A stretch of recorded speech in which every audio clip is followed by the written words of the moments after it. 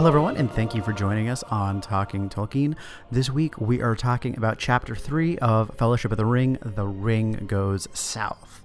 Chapter 3 of Book 2 specifically. Oh my goodness. Thank you, Katie. So we're going to start off, as we always do, with Today in Middle-earth. After that will be our usual recap of the text. And at the end of the show will be our favorite things, both in this week's reading and in this week of our lives. So thank you for tuning in. I'm John. I'm Katie. And I'm Chase. All right, Katie, do you want to take it away with Today in Middle-earth? Yeah, so Today in Middle-earth, it's November 19th. And once again, our Today in Middle-earth comes from The Hobbit. So... the past couple of weeks we've been trying to open the hidden door, and then finally we did open the door. So now we're kind of at the point where Thorin has been around all of this treasure and is starting to become obsessed and starting to kind of feel the effects of this dragon disease sickness, obsession with the treasure. And another side note, the Battle of the Five Armies is just a few days away. We better get ready. Yeah, we better get ready. Which army will you be fighting on? I'm just going to be Beorn. Like, I'm going to come in late and do my own thing. Wait, did Beorn alone count as an army? No. No. He was more like the Marquis de Lafayette. Like, he was kind of an agent on behalf of another army. Right. So that was that's Today in Middle-earth. All right. And last chapter was really dense. Let's unpack it a little bit. It was the Council of Elrond, in which everything that has ever happened was rehashed. Mm-hmm. And then some. And it was also kind of, we can think of it as like almost a political meeting between all of the free peoples of Middle-earth, sort of. Well, not so much political, I would say, as like diplomatic. Well, yeah, diplomatic. Yeah, that's what I was going for. Where everyone kind of figures out what exactly is going on and where their kind of part in the story has come in. So finally everyone kind of understands where they stand and what's been going on, and particularly Frodo and Bilbo's information was the most of a revelation for the council. Yes. Yeah. Because Bilbo had basically just not told his story to anybody. Right. It was an awesome chapter. That's my summation of it. It was just awesome. And then, of course, also very importantly, near the end, we decide that the ring needs to go to Mordor and be destroyed. And who volunteers? But, of course, our Bilbo, little friend, Mr. At first, Bilbo did. It was like, it'd be poetic. It'd be great. And everyone's like, no. You're done here. But anyway, Frodo volunteers to take the ring to Mordor. And of course, Sam says he's going to. Because even though Sam was not even invited to this meeting, you cannot separate Sam from Frodo. Yep.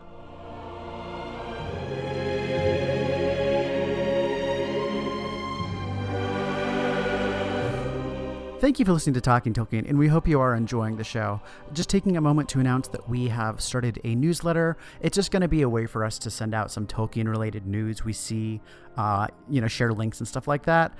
So we're going to aim for a bi-weekly newsletter. You can sign up at talkingtolkien.com/sign up. We really appreciate it. Thank you.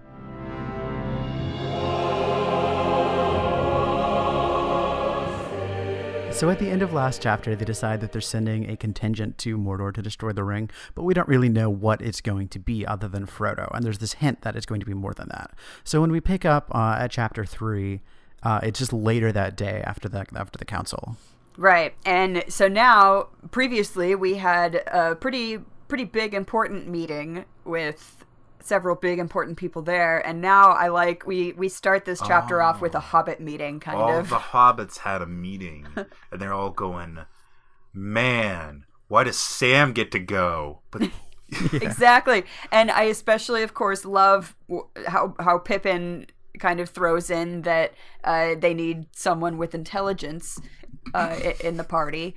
And then I equally love Gandalf's response to that, well, then surely you will not be chosen. Yeah. That was my first flag.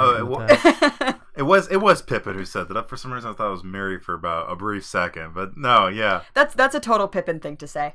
Well, and so they're annoyed that Sam snuck in and like is being rewarded for the fact that he cheated effectively. Right. They're kind of going like, no, he was totally being punished because this is going to be a horrifying trek into God knows where, into the mouth of hell to drop a small ring into it to defeat a Dark Lord. And it's like, we'll be punishment if we sat around here.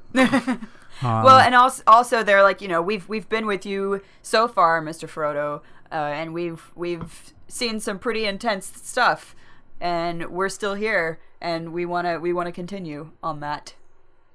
And what's great is they're talking about like the logistics, like we're not going to be leaving immediately because Elrond is trying to figure out like a master plan, which means that we're going to be leaving in the middle of winter. And Bilbo also we need to find out more about the Black Riders because, as Gandalf explains, the Black Riders are not gone. They were washed away and their horses died in the flood. But you can't kill a ringwraith that way. No, but they're clean now. And so Bilbo says, like Frodo is kind of whining about the prospect of leaving in winter. And Bilbo says, well, it's your fault, Frodo, for leaving on my birthday. Yeah. I don't understand why your idea of honoring my birthday was giving Bag End to the Sackville Bagginses. Which was another just great. I have said it before, and I'll probably say it again. I really love Bilbo in old age. I just think he's even more like ornery. Yeah, and snappy. I just like this whole aspect. Does he have pockets full of magically refilling butterscotches? I like how they spend this time, they kind of like scout out the area. Elrond sends some elves to go scout around the area. They find the dead horses left over. They found... But there was also this moment where it said it's been like 2 months where they're in Rivendell, where I was like realizing, okay, previously on our little section where we do the On This Day in Middle-earth, I've been very curious as to why November and most of October have been kind of... November has just been like bare. Like you've not been mentioning that. Now I know why, because all they were doing was being in Rivendell, doing nothing. Also, I'm not telling you things that happen after this story yet. So. I got that, but it's just been exactly. The time period where, and this is so great about reading this book now, is we're like it's almost in real time, and we're about to catch up with them because like for a while there we were kind of like ahead of them, I guess. But now they're going to be ahead of. Yeah. So part of the reason they have to stay is because Frodo is like still getting better. Yeah, exactly. Frodo and had a pretty big ordeal. And one of the scouts that goes out is Aragorn, and Aragorn's gone for the full 2 months, as are Elrohir and Elladan. Thank you. Elladan. I like the name. I'm going to have 2 sons, and I'm going to name them Jonah and Joseph. Oh wait, that's not very weird. Wait, what? No, that's not weird. I was thinking at all. like how I was trying to like name your kids with the first 2 letters of your name. Oh, a lot of CHs for me. A lot of like Chelsea's and Charlie's and Chuck. No, that's gross. That's gross. That's not a. Why would you do that? Especially if you're Elrond and you've got EL. You're literally making up names at that point. So, well, they all mean something. But anyway, we also have Gandalf kind of tells Frodo he thinks he'll come with him on this quest, which of course is Frodo is overjoyed to hear because of course he wants Gandalf with him. But of course, at the same time, he reminds him that nothing is set in stone, and really we're waiting for Elrond to give us. Well, we also have Gandalf tells Frodo at this time that I think I may come with you, which Frodo is overjoyed to hear because, of course, he wants Gandalf with him. But at the same time, Gandalf kind of says, don't get too excited because, again, this is all depending on what Elrond says. Elrond is good. Elrond is wise. Elrond will tell us what to do. And Elrond does make a decision about who's going to go, which I kind of read that going, well, I mean, obviously the people who are there kind of like that were picked seem to be like, yeah, we'll totally go. But I had this moment of like, seems for a minute there was like, it seemed kind of weird being like drafted into this in a way. Yeah. Way to delegate, Gandalf. That's all I can say. But I also think that at the same time, everyone who was there at the Council of Elrond would have willingly gone. And also, this thing starts with Elrond giving like a big speech, but we'll get onto that here in a second. I mean, but he basically picks like, well, Sam and Frodo are obviously going. Gandalf should definitely go, and then Aragorn has to go. So then, after he names Gandalf, he says he makes this nice comment, which I really like, and it's that the rest of the Fellowship will represent the free peoples of Middle Earth, or the free peoples of the world. You got elves, you got dwarves, you got men. Yeah. So yes, I do find it interesting that he chooses like a Mirkwood elf to represent the elves. Well, again, it's back to that whole thing of you got the west, you got your southwest, your southeast, you got your south. I already did that last week, but you get what I'm saying. Like you got representations, but you got your people all over the map, from everywhere. Yeah. I also think so. Because Elrond makes a comment about this is not back in the days when I had a huge army of elves with me. And regardless, we don't want to do that because that would attract too much attention. And the goal of this fellowship will be secrecy because we're trying to discreetly take the ring and destroy it. So we don't want to make a big deal. We don't want to make a big, so that's why the company is so small. And I also think that having a Mirkwood elf kind of makes a little bit more sense maybe here. I mean, I guess it is a little more egalitarian in a sense, like because like the Sendar do kind of belong to Middle Earth more than the High Elves would. Exactly. He's like a political operative. He's like, okay, I need somebody from the South to be my running mate so I can get elected. It's when you're this old, you've played the game, so you know what to do. Yeah, so they choose the 9 to counteract the Black Riders, the 9 Black Riders. And so they choose the 3 representatives, Legolas, Gimli, and Aragorn, and then Gandalf, Frodo, and Sam, and that leaves 3. Well, that leaves 3 left. Then they like say Boromir as like, because they got to go to Minas Tirith. Like someone, wait, hold on, how was it worded again? It was like they have to go. It's because Aragorn has to go to Minas Tirith because he's going to reclaim his throne. Right. And Aragorn says that he's going to help Frodo for as long as he possibly can anyway. But of course Boromir would like to return to Minas Tirith as well. But poor Boromir, who's already playing like, oh, like you can come too since you're kind of on the way. Like he's like second fiddle. Bring your horn and your shield or whatever. So now we're left with two left because at this point we have 7 in the Fellowship. And Elrond kind of thinks, so maybe I should send 2 of my guard because, any 2 of my guard from this city will be a huge boon to this company. And Pippin, of course, instantly argues because, he, as they've already discussed with Sam and Frodo, they want to go. They've been along this way, and they don't want to leave Mr. Frodo now. And Elrond's like, I was totally going to send you guys back to the Shire as messengers because that whole side doesn't know what's going on, but whatever. You should go too. So be it. You will go as well. Forget my plan. I'm just like a billion years old or something.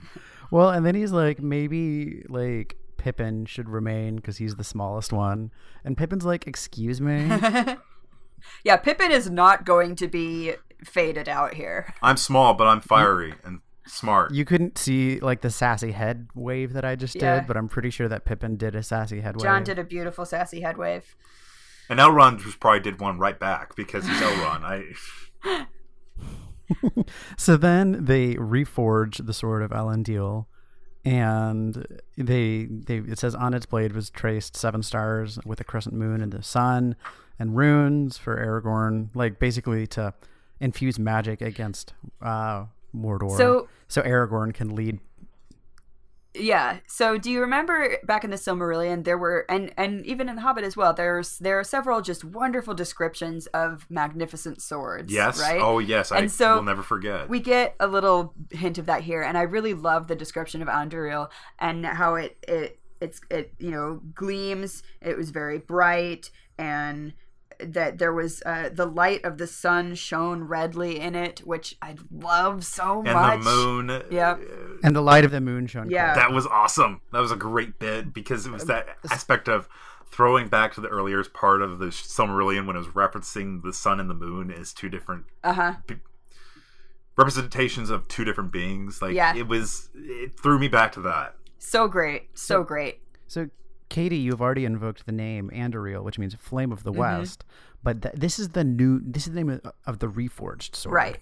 Not the original sword. And it says that Aragorn gave it the name. And I want to talk for a second just about like this concept of naming to like kind of renew, because that's something that's very, very like deeply steeped in Tolkien. Yeah, well, exactly, and because Narsil was the name of the sword of Elendil, right? And Aragorn has been the keeper of that sword because he's in that line. And so absolutely, I totally agree with you that naming is very, very important.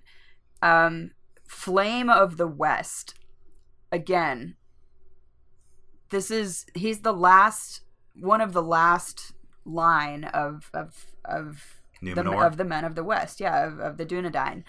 And this is absolutely, this name Flame of the West is a statement on his part. Well, and also in naming it, he's evoking the fact that it is a new sword of sorts for a new age, which is very true because this is basically the end of the Third Age. And also in this chapter, we not only see this named sword, but another named sword that we got to see come into prominence in the previous books. So yeah, we got to revisit several old swords in this chapter. But yeah, absolutely. I love the renaming. I love the name that he chose, and I like this highlighting on the importance of names. Well, and so what it reminded me of, and I don't mean to like say, oh, Lord of the Rings is a Christian allegory. I'm not here to do that. But it reminded me of in the Old Testament, anytime, like, all the time in the Old Testament, God would just like swoop down and do something, then like disappear again. Yeah. And anytime that happens, it talks about, and Moses built a tower of rocks to mark that site as sacred. And I mean, Tolkien was very, very, very clearly writing a prehistory. And it reminded me of this because it's like an action by which somebody like marks their presence, but also like this kind of important thing. Like somebody knows that something important is happening and they're marking it as it is happening. And then just the name, like Flame of the West for a sword, also kind of inherently reminds me of the Archangel Gabriel. Well, and it's also taking on the past, the present, and the future at the same time with that name. If you get what I'm saying. Yes. So it's like, sorry, I got distracted by the thought of what would I name a sword that I had? But Phyllis. Phyllis. For some reason, I went to Jawbreaker. I don't know. I don't know why Jawbreaker. Well, that's like a beater and biter. That's what goblins would call it.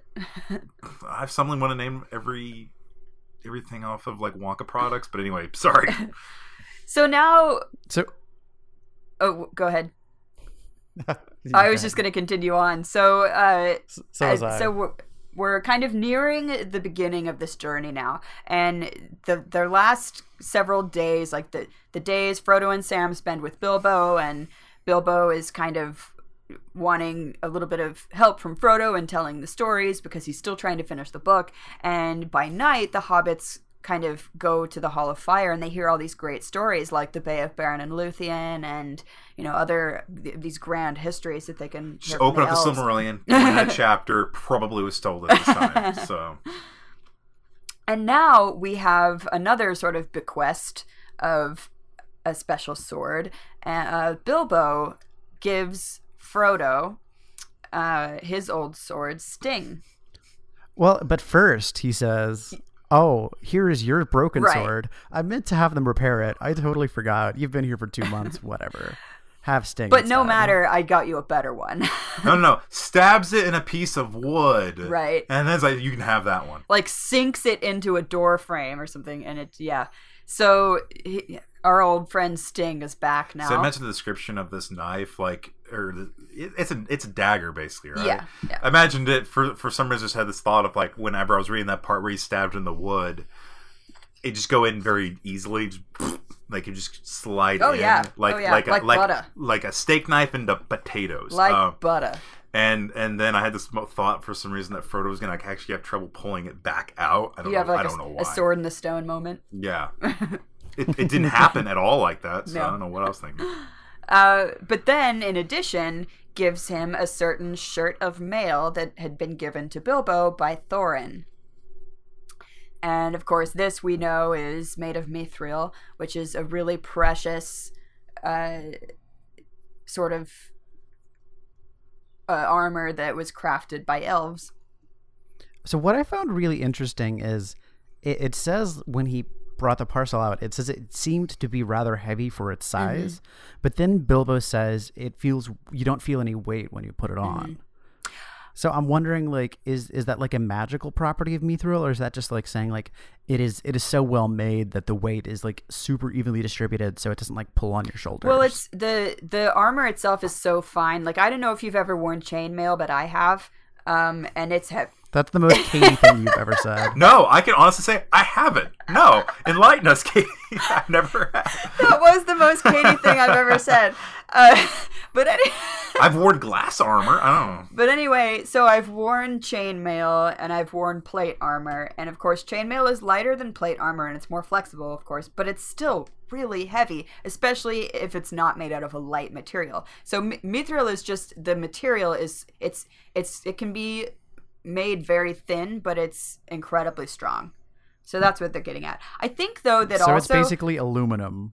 Yeah, we can think about that. Yeah. But I think also that it's referring to like that it looks heavier for the size because again it's so finely done. It's such a thin material. Like a normal chainmail in comparison to mithril would be a little thicker. But there you go. There's some armor. Well, and also he makes a whole point about like, you're gonna wear it probably underneath your clothes anyway because you can do that. Well, and that's the other thing too, because Frodo makes a remark that's very similar to what Bilbo had thought when he first put it on. Frodo says, "I don't think it would look like I would look weird wearing chainmail, you know." And Bilbo even says, "You know, I thought the same thing too. But you can just do me a favor and wear it under your clothes, and don't tell anybody about it." So he does. And then I also love this exchange right after it. Bilbo tells him, so Frodo he's now wearing the mithril shirt and then just his regular clothes over top of it. And Bilbo says, "Just a plain hobbit you look, but there is more about you now than appears on the surface. Good luck to you." And that is just such a great line. Knowing what we know. Theme of the book once Exactly. again rears its head, you know. Yeah, I got a little choked up reading that. Yeah, absolutely. Because it also reminded me of aspects like, God, like this whole part was like this chapter and parts of the previous chapter where Bilbo was the last chapter or was the chapter before that where Bilbo was referencing the words spoken by Thorin before he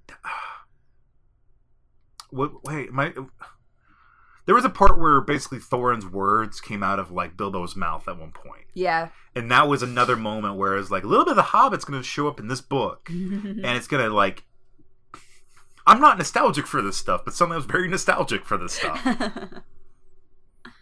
So then as they're getting ready to leave, they sing a song, and Bilbo's like big request is, I don't know that you'll have time to keep a journal, but if you can collect songs for me and collect stories.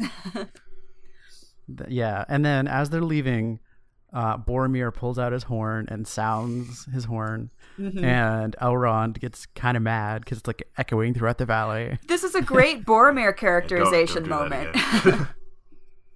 Elrond is like, you shouldn't do that. It draws attention. Yeah. Do that when you're in Gondor and you're calling for help, because nobody else knows what that means and is going to give you help except for when you're in Gondor. Mm-hmm. And Boromir is like, it's my tradition. I do it every time at the beginning of a journey. Thank you very much. I do what I want. And I love what he says. He says, I will not go forth as a thief in the night. He's like, I'm going to announce my grand departure for this huge quest. This is also the chapter where we get references to like what Boromir kind of looks like a little bit more than the previous chapter. Like, yeah. He's not taller than Aragorn, but he's bulkier. Yeah. Like, this is like kind of broader. A big brash guy. Like, that's just Absolutely. I'm just imagining a big brash guy, like very solid and whatever. Yeah, and so as they're leaving, we find out that there's actually a 10th member of the Fellowship. Yeah. Bill the Pony, who, of course, now we know that Sam, it actually does call him Bill the Pony. He's decided to name him Bill the Pony. He better come with us, because if he doesn't come with us, he gets so sad he'd follow us anyway. And if he could talk to me, and he would say all this stuff to you, and he wouldn't say it to me, he'd say it to me. That's what that whole part read to me. Like, wow. I love that was very impressive. I adore the bond between Sam and Bill the Pony. It's the best thing, and I love that. Well, and so Bill has flourished during his time in Rivendell, of course, because he's been eating the finest hay, right? But then also we're told that so he's going to carry a lot of supplies, but we're told that he was the one member of the company who didn't seem depressed to be going. Bill is like really excited that he's because he's a pony and has no idea what's going to happen. Hopefully he gets to eat. But also I feel like I got a job to do. He has purpose. Exactly. Ponies need purpose, and Bill has purpose now. He's got a job to do, and he's carrying all this stuff. And there's even a great moment where Sam leans over to Bill and says something. The point is not that he says something. He says something like Bill's going to respond, and it just says, and Bill doesn't. And Bill remains silent. Bill says nothing in response. Yeah. Bill says nothing in response. I'm like, this is a amazing book, because when I thought it was too lofty, it got beautifully dumb, and like not really dumb, but kind of like endearing in like this like very small way. Also, before they leave, Elrond makes this big speech about if anyone. It was actually kind of weird, but it made sense of like, I'm going to draft y'all, but then like gives them this thing of like, if you want to leave at any point down the road, you can, because this is end of the age stuff. And here is another kind of instance where I've talked briefly before about this, where I also think so. One of the huge themes of the book, as we've seen before, is this whole things are not as they seem, things are different than what they appear on the surface. Another one that we find is sort of this struggling between fate and free will, and where oftentimes we see references to the things that are fated to happen, like Bilbo was meant to find the ring, and in the same vein Frodo was also meant to have it. It was meant to be Frodo who takes it to Mount Doom to destroy it. It was meant to be a hobbit.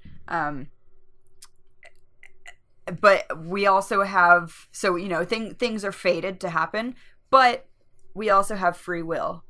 And Elrond is makes a very good point of that, again, like you said, I've basically drafted you to do this task and go on this horrible, horrible journey, but, you are by no means chained to anything. You can leave what you want, but remember that leaving later is harder than leaving early. Yep. It's the road is only going to get harder the longer you go. And then they leave with no fanfare at all. So, well, and at this point, the chapter changes dramatically, right? And you would almost think that this would be a different chapter. Yeah, actually, when I was thinking back on it, for some reason, it felt like I had read 2 chapters. Well, because like the Council of Elrond is like 30 to 35 pages on a morning. And here we get like 20 pages on what is basically 3 months. So they're traveling for a fortnight, and things are kind of dreary, and it's a little cold. And then they're in this field, and I love this. They're surrounded by ancient holly trees whose gray green trunks seem to have been built out of the very stone of the hills. I just loved that imagery because like super old trees covered with lichen and all of that. But then, they're in this area, and it says that this used to be an elven domain, and it's not anymore, but the land still remembers the elves. And barely. Then just barely. And then Legolas says that is true, but the elves of this land were not like my kind, and I don't feel a memory in the trees or in the grass, only in the rocks. Right. So, and the elves who lived here left for the Havens long ago. And that was, if you may remember, this used to be a place called Eregion, and now it's called Hollin, and it was by the men who used to live there. So even the men who used to live there kind of don't dwell there anymore. Which was weird. Like, that was, everything about this area seemed off-putting to me. Even though they were like, oh yeah, this is probably a good place for us to hang out for a while. Like, it felt really weird. I mean, I'm gonna be a little super specific to my life here, but what this reminded me of is relationship with ruins and with antiquity. Yeah. And having lived in an archaeological park while I was working on a site, like, you just get in this weird mood when you're surrounded by that presence for so long. Like, this is the most like stereotypically John thing I could possibly do. But I used to listen to Wagner. I used to like walk around the Temple of Aphrodite and listen to Wagner. What else would you do? Come on. We've had the most Katie statement and the most John statement. Now I need to say something at some point about something. But it just put me in this kind of like weird tranquility about history. And like, I can totally understand like kind of being in this similar situation of like feeling this presence, but at the same time it's a little unsettling. Yeah. Because this great society doesn't exist anymore. Exactly. So what hope is there for you? Yeah, totally. I think we totally get that feeling from that segment. Wow, they especially got what happened in this chapter. Sorry, I'm looking at the map now. And this is especially what happens next is when it gets really unsettling. Yeah. Because they're all really happy. They're like, this is still like a blessed area, even if it's not as much as it used to be. So we can kind of relax here. And they're chilling out. And then Aragorn is like, something is wrong. It's weird. Yeah, it's too quiet, weirdly quiet. Like, normally there are birds here, but we can't even hear birds. Well, and that night they kind of get proven correctly when a massive like Sam's on watch and he sees a massive cloud of birds. And everyone just kind of like is told by Aragorn to just be still and hide because these birds are acting. And sorry, you could have finished that thought. Oh, sorry, but yeah, they like told to like hide and stuff because these birds they're acting weird. They're flying around in very weird ways. They're like circling around and they're in this massive cloud, and that's when Aragorn's like paranoid, I guess, but reasonably so about like them potentially being spies, right? And Aragorn says, or when Aragorn says like it's too quiet, Gandalf says if you bring a ranger with you, you listen to what the ranger has to say. Yeah. Like he lives out here basically, and all these things. He knows these things. There's also a point made some point here about some debate between Gandalf and Aragorn that I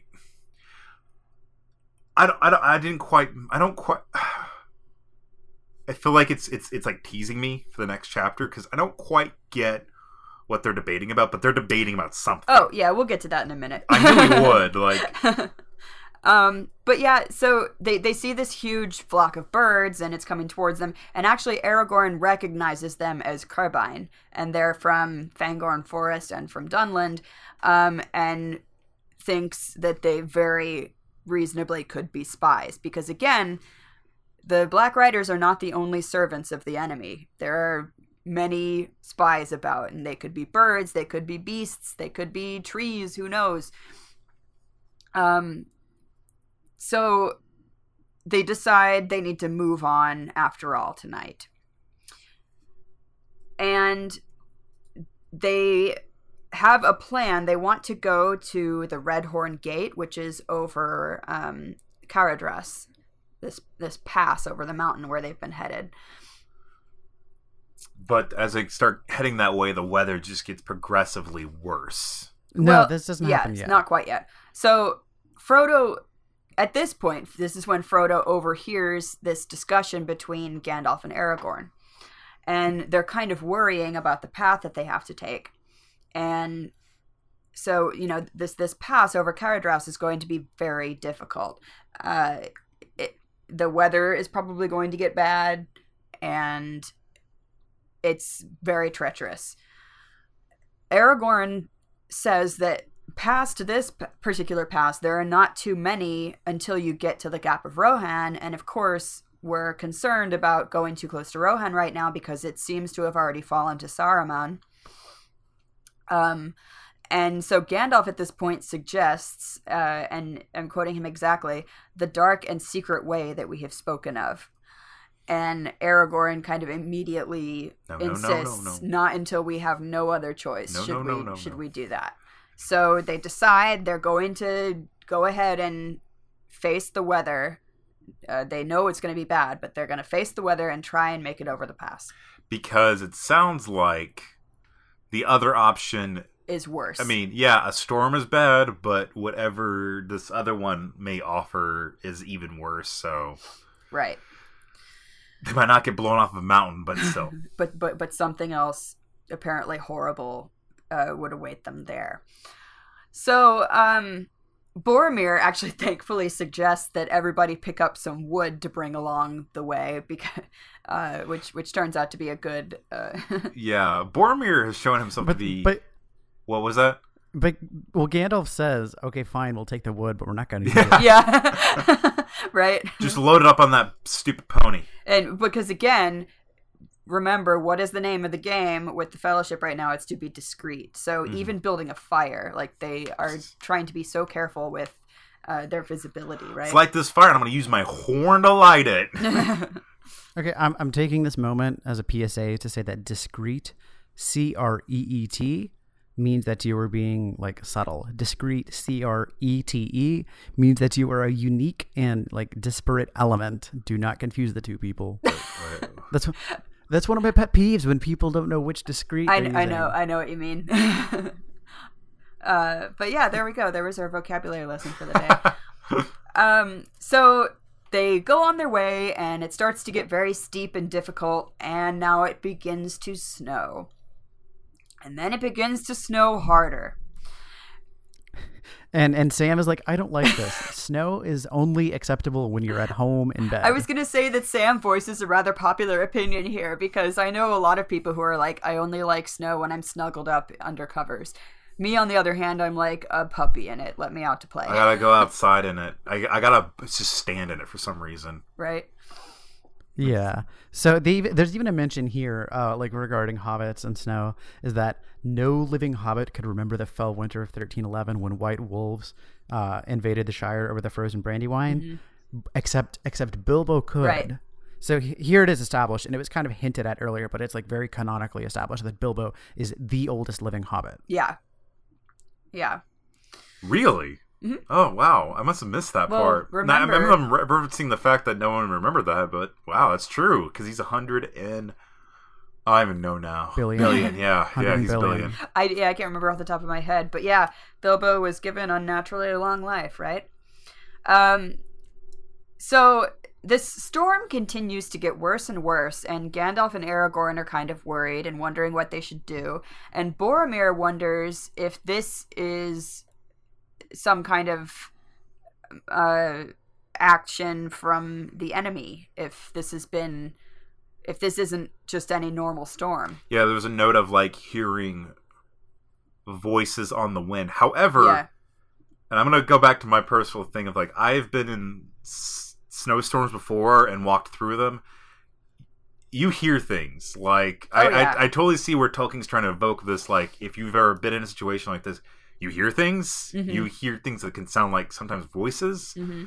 So it might just be the wind playing them. However, this is Middle Earth in a fantasy novel. So yes, it probably is most likely a curse or something. I could believe it. So yeah, and it's not entirely out of the realm of possibility either for this to be Sauron or one of his buddies giving us a particularly bad storm to go through. So they try to continue. They try to go on as far as they can, but it just gets harder and harder. And there's there's stones are falling, and there's no way they're going to be able to get through this. So they try to take shelter. Sorry, all they can do is just basically stop. Yeah. And try to light a fire, but it just doesn't work out because they're just blitzing through all their wood. And even at this time, so Frodo is kind of drifting out of consciousness. He's saying that he's like feels that his toes are becoming warm. So like we're wondering, is he getting frostbite? Is on his poor little hobbit feet? And he's sort of drifting off to sleep and imagining Bilbo. I like this. Imagining Bilbo being like disappointed about his diary entry saying that it snowed on this day or something. Like, couldn't you have come up with something more exciting? Yeah, November, whatever, like December something. It snowed. Yeah, he is. And Boromir at this point is the voice of reason. Is saying, we can't go on like this. This will be the death of the halflings. They split up. Like, that's when we get the description of like Aragorn being the tallest, and then not quite. This is when they light the fire. Oh, I skipped ahead. I skipped ahead in my description. So none of them actually can light a fire because it's like too soggy. The wood is too soggy and the wind is too high. So Gandalf is like fine, and he lights this like amazing Technicolor dream fire. And then Gandalf is like, well, I just put a sign up that anybody is like, oh, Gandalf's here. Right. Yeah. So use it wisely. Exactly. I really liked that remark. That was so old manish. Yeah. He's like a grumpy old man. But also just like we all know passive aggressive. No, but we all know those when this is like they have forced Gandalf to leave, and he says it exactly like this. He says, "You have forced me to leave a note here that says Gandalf was here." Right?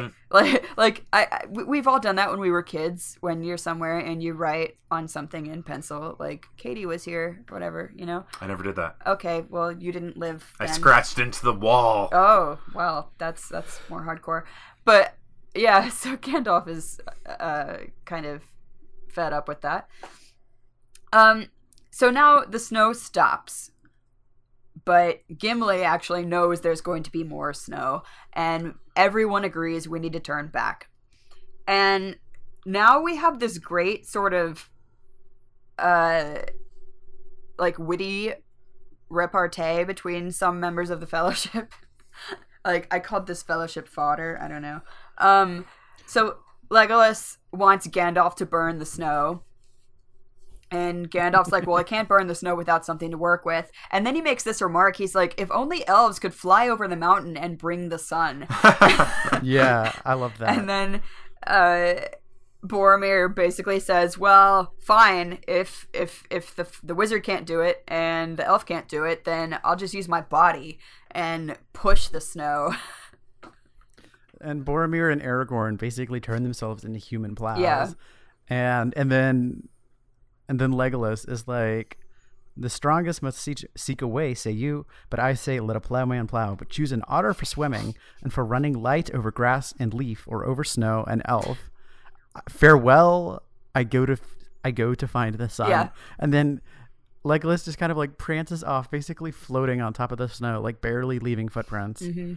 Very quickly passing Legolas and Aragorn. Boromir and Aragorn.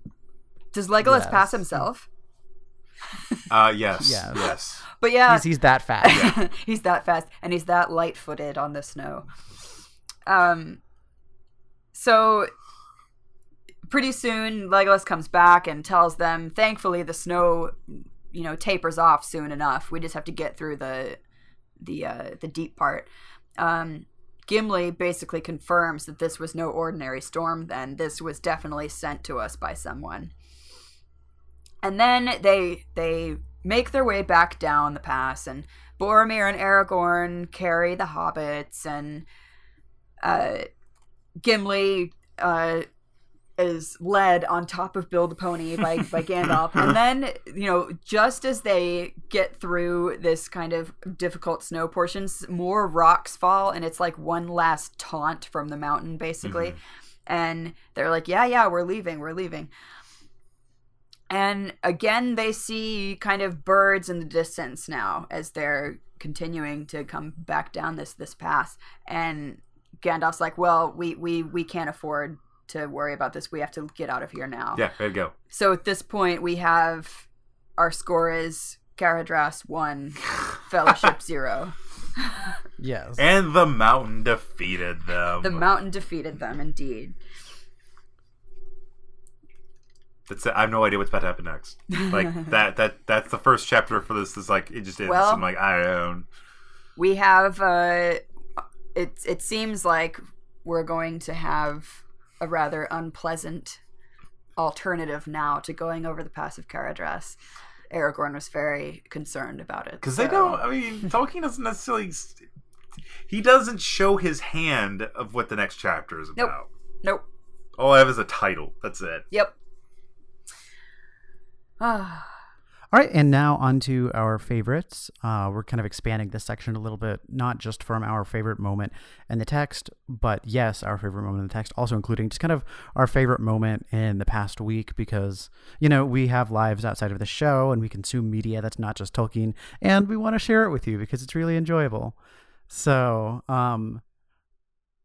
my favorite moment from the text, at least, is at the very end, I think, the image of Gimli riding on Bill the Pony. Like, I just find that kind of inherently funny. He seems like the kind of guy. He's like the dwarves are around the same height as the hobbits. A little bit. I always taller. imagine him a little bit taller. A little bit taller, yeah. But kind of like a brick. Like it's like a brick stack on top of that pony. Well, when they were filming the movies, it was actually super convenient because John Rhys Davies was higher than taller. That's the word we use for human height. Right. He was taller than the 4 actors they had cast to play the hobbits. So rather than having to film him separately to get his own perspective, they filmed him with the hobbits, and that was like super convenient. That worked out super well for them, yeah. What was your favorite part? My favorite part? Oh.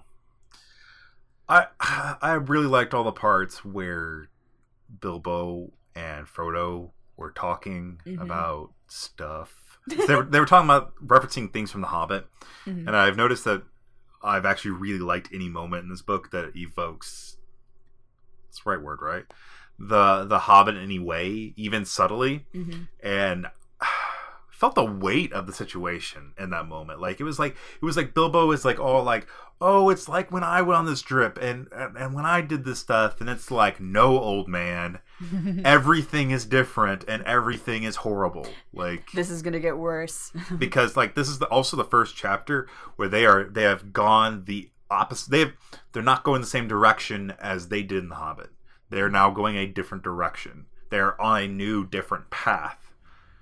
So it just kind of came to a point of like, oh, it's like, oh yeah, The Hobbit was all fun and great, but things are much darker and much more serious, and the stakes are higher. I do think it's kind of funny, like Bilbo is so excited to see Frodo off, but little does he know that where Bilbo returned with like a great story and a bunch of money, Frodo is going to return like irrevocably scarred, both physically and emotionally. Frodo has a very different sort of adventure that he's going on. Well, and he keeps like saying like, oh, you'll come back with great stories. I'm like, or he'll come back dead. Like, I mean, let's be serious. This is not like we're gonna go like have fun times with this weird dragon. You know, this is some serious stuff. And of course, not to trivialize anything in The Hobbit. No, I'm not. There were some pretty intense things too. But absolutely, Frodo is up against something that's on an entirely different spectrum. Mm-hmm. No riddles in the dark with some dragon. So my favorite from the text this week has to be just Bilbo saying to Frodo that you look like just a plain hobbit, but there's so much more to you than meets the eye. Yeah. That's absolutely one of my favorite bits. Might even be one of my favorite parts of the whole book too. One of. We know that there are many of favorite parts of the whole book for me. We kind of had the same favorite part because it's kind of what mine was too. Yeah. Mm-hmm. I would have assumed it was the whole part where Sam's talking with Bill the Pony. I mean, that's a pretty great one too, and I tried really hard to only mention one this time. Does that come? Does that just continue? Is him talking with Bill the Pony just a thing? Sam has grown to love Bill the Pony. I would too. Right? I'm not holding that against him. He's a very endearing little pony. Sorry, all I can think of is in Bob's Burgers when Tina's like, "No, this is my porcelain horse, Horselin." Horselin. Oh my god! So today I was at a cafe, and I was at my friend's cafe, and I was just kind of hanging out, killing time there, and at the table next to me was this probably 5 or 6 year old girl, and I assume her mother. And I overheard the girl like, "Thank you so much for getting me Celestia." And I looked over, and the girl had this like giant Princess Celestia from My Little Pony, and she was like so excited to have it, and it made me really happy because like, you know, my ex was a brony, and I watched a lot of that show with him, and I understand why people like it, but it still kind of weirds me out that show like is not entirely a safe space for kids. So it just like made me happy to see like a kid have a My Little Pony thing and be like super happy for it. At the same time, a couple of weeks ago, my grandma bought, without even realizing what she was doing, she bought an Applejack doll, like stuffed doll, that's the size of my niece, because my niece is 18 months old. So my niece now has this like giant stuffed Applejack, and it's funny because my niece is very clearly already a rarity and not an Applejack. Can she ride it? Is she that small, or is she too big for that? No, she's not really the right size for that. Yeah, it's funny that she calls it a puppy because it just kind of has that body shape. Cute. So Chase, I think you had a favorite thing. Oh yeah, from the week. Okay. I like to cook dinner, and stuff. So I'm not gonna start it like that. But I like to watch really bad movies. Like that's a thing of me. I went and saw The Last Witch Hunter in theaters a couple weeks ago and loved it because it was the right kind of bad. But this week I just got a whim and saw that the Hercules movie from last summer that stars The Rock. Oh yeah. It was on Hulu, and I was like, we should just totally make dinner and watch this. And so I thought it was just gonna be one of those movies where you watch it and you're just sitting there going like, this is dumb. But it's passable. It was actually really, really good because the whole movie was like breaking down how like the story of Hercules is kind of probably not true in this world, and that's actually just fabrications of his buddies, and it's just in this big legend. And Ian McShane's in it as like this like guy who's like talking with the gods and like says like, oh yeah, I know all this stuff about my death, and it's hilarious. I don't know what I can't fully articulate it, but if you could just like find that Hercules movie, it's actually a lot of fun. I might have to watch it because I remember when it came out, I kind of disregarded it, even though I do really adore Dwayne "The Rock" Johnson. I just, so maybe I'll have to. I mean, you got to watch it for the cast because it's him, Ian McShane, like Joseph Fiennes, who just popped up out of nowhere, and I was like, "What? What else has he been in lately?" Yeah, John Hurt popped up in it. A bunch of John Hurt.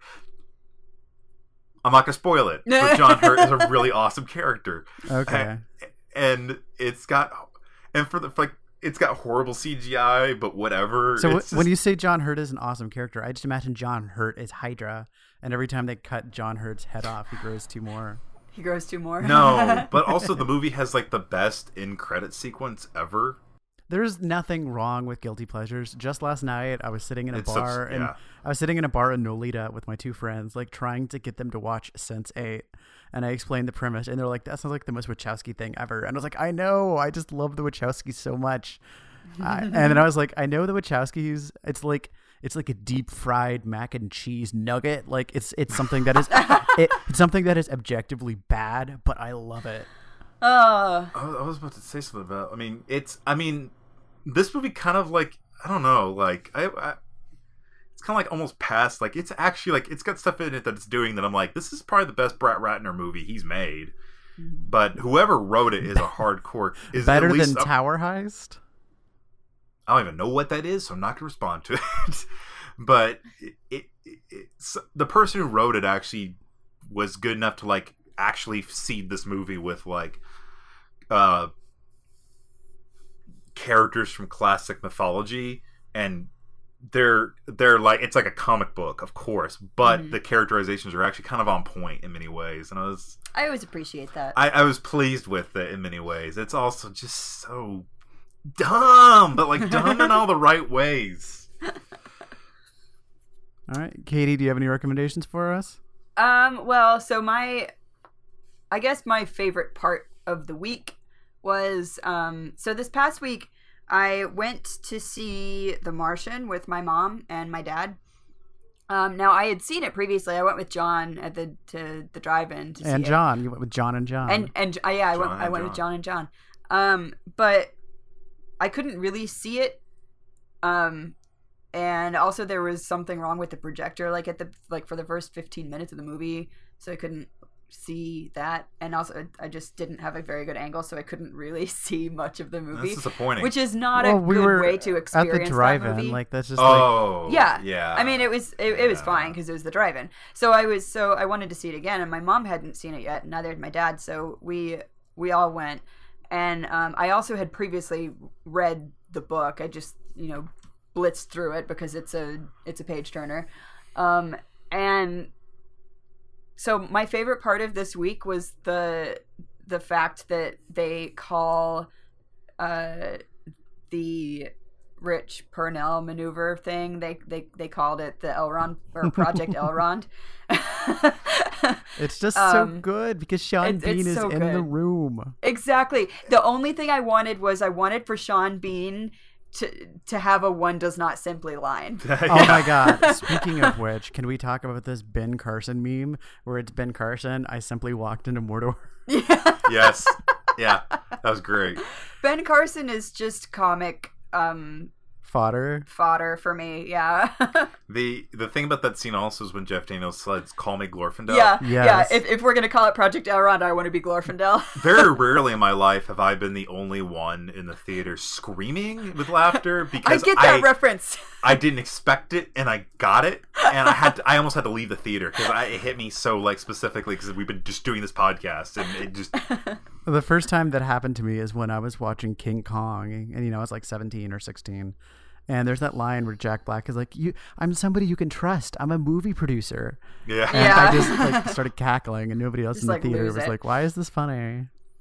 Well, back when Pineapple Express came out, there's actually a great joke that only I would laugh at because it's a band I really like. But I hate the movie, but there's this great line where Seth Rogen says, "You'll be going to college and you'll get into music like Godspeed You Black Emperor."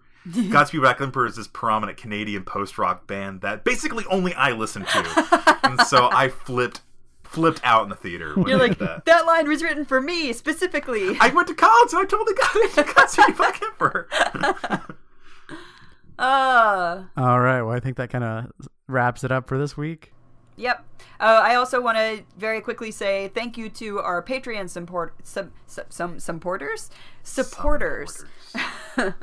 Thank you so much if you have given us $1 or any other number of dollars.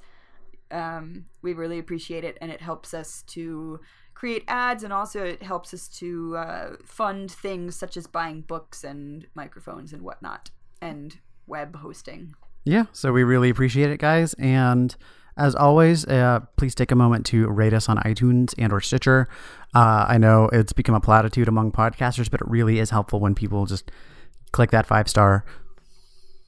You get to go to the Grey Havens if you give us 5 stars. Okay, now it's like the Catholic Church and we're granting an indulgence from purgatory. Oh, my word. It's like if you rate the Popecast 5 stars, you'll skip straight to heaven when you die.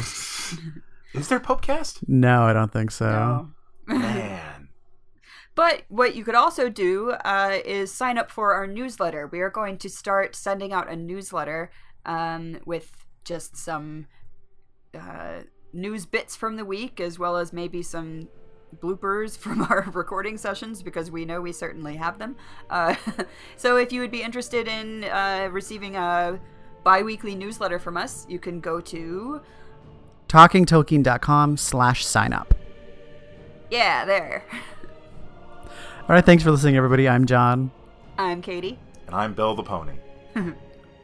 Thank you for listening to Talking Tolkien. You can find us online at talkingtolkien.com, and you can send us an email to theprofessor@talkingtolkien.com. We are also Talking Tolkien on Facebook, Twitter, iTunes, and Stitcher.